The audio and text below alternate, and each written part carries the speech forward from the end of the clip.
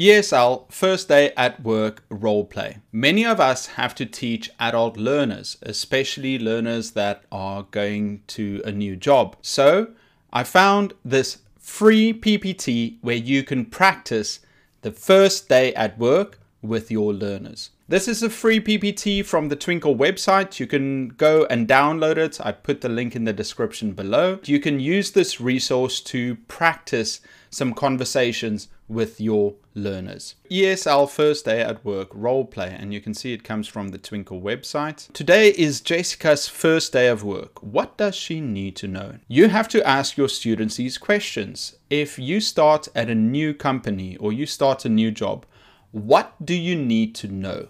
What does she need to know? Who? You try and get your students to give you some answers. Who is your colleague?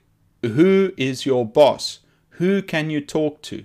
So you get some of these ideas from your students. What else does she need to know? Where? Where do I sit? Where can I copy? Where do I eat lunch? Where is the office? So you can ask questions like that. What time do we start? What time is lunch? What time is the meeting? What time do we leave? How do I do my job? How do I copy? How do I turn on my computer? You have to elicit these questions from your students. What is my job? What do I have to do? And then here are some of the possible things.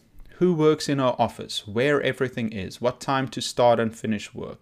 How the coffee machine works? Very important. What to do if she has a problem. Remember, it's very important to know the polite question form. May I ask? Could you please tell me? I'm sorry to bother you, but would you please help me with?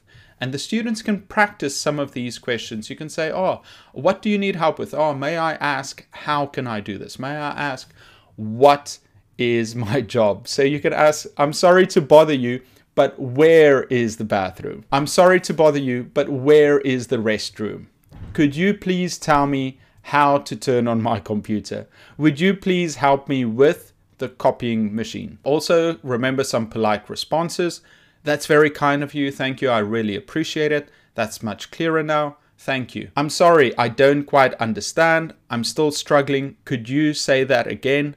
I'm just learning English. Could you rephrase that? I would put my students with a partner and I would ask them to come up with some polite questions and polite responses that they can do together. Maybe 2 for each partner where they ask the question and the partner has to give an answer.